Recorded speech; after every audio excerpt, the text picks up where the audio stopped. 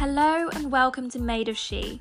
I'm Tara, I'm the founder of Most Travel and also newly the Made of She podcast.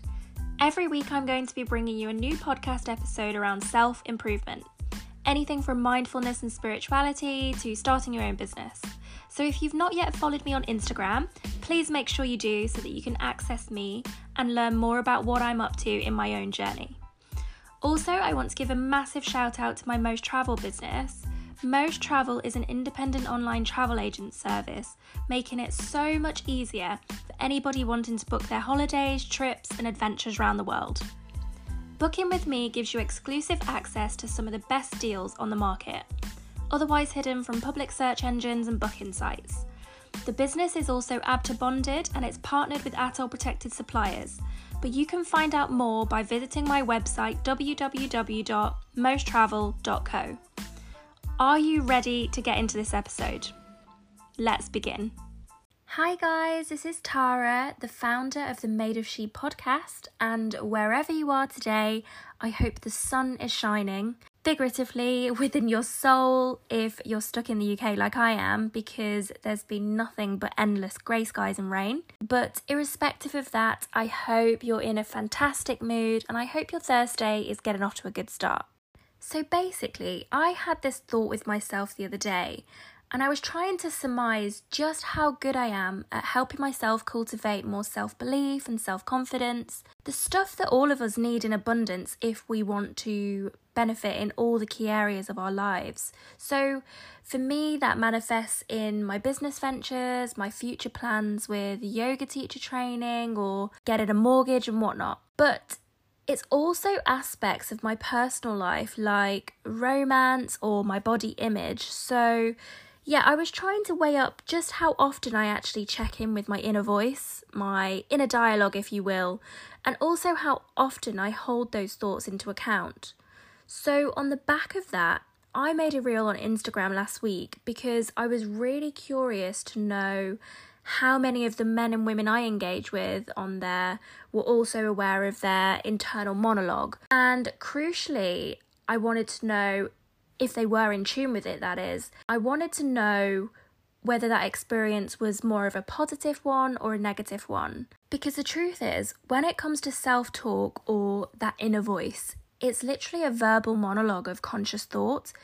And I think, in my opinion, if you don't learn how to check in with yourself and you're trapped in this cycle of negative monologue that just plays on over and over in your mind, then inevitably you're not going to be the happiest, healthiest, most evolved version of yourself. You know, you're less likely to be successful in your ventures, you're less likely to be influential, and also you're less likely to be productive. It just doesn't happen. Now, I don't know if any of you do want to become more of those things, but for me or anybody who passionately does, if you do want to become more in your lives, then that's kind of what this week is about. It's cultivating more positive thoughts, more positive feelings, more positive inner dialogue. That's what my journey is taking me on right now, and I really hope that will lead you to learn, grow and develop. If you see value in what I'm saying right now, and hopefully I am giving that to you, then it's important to let yourself know. Well, I had this conversation with myself the other day, last week, and I was like, look, Tara, I got pretty stern, to be honest, with myself. And I was like, look, Tara,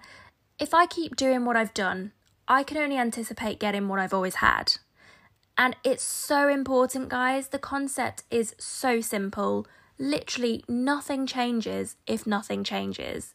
And for those of you who do want to change and grow, your most important growth doesn't happen by doing nothing. Or something that I've learned, at least, it doesn't happen spiritually or on that kind of spiritual level in a spiritual sense by meditating or practicing yoga.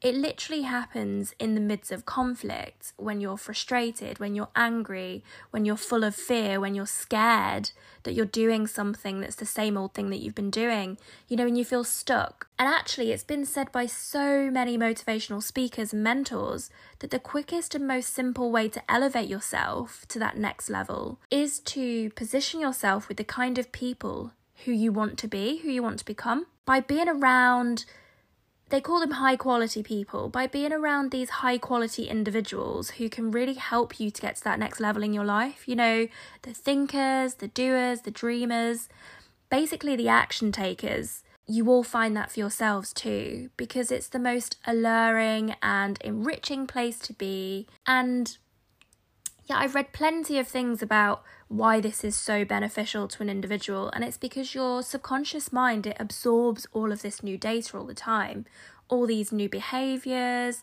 and then it becomes natural for you to start imitating that. It's completely human. So if you're leveling up because you're surrounding yourself by winners, you will then inevitably become a winner yourself. So yeah, I'm gonna end the podcast here.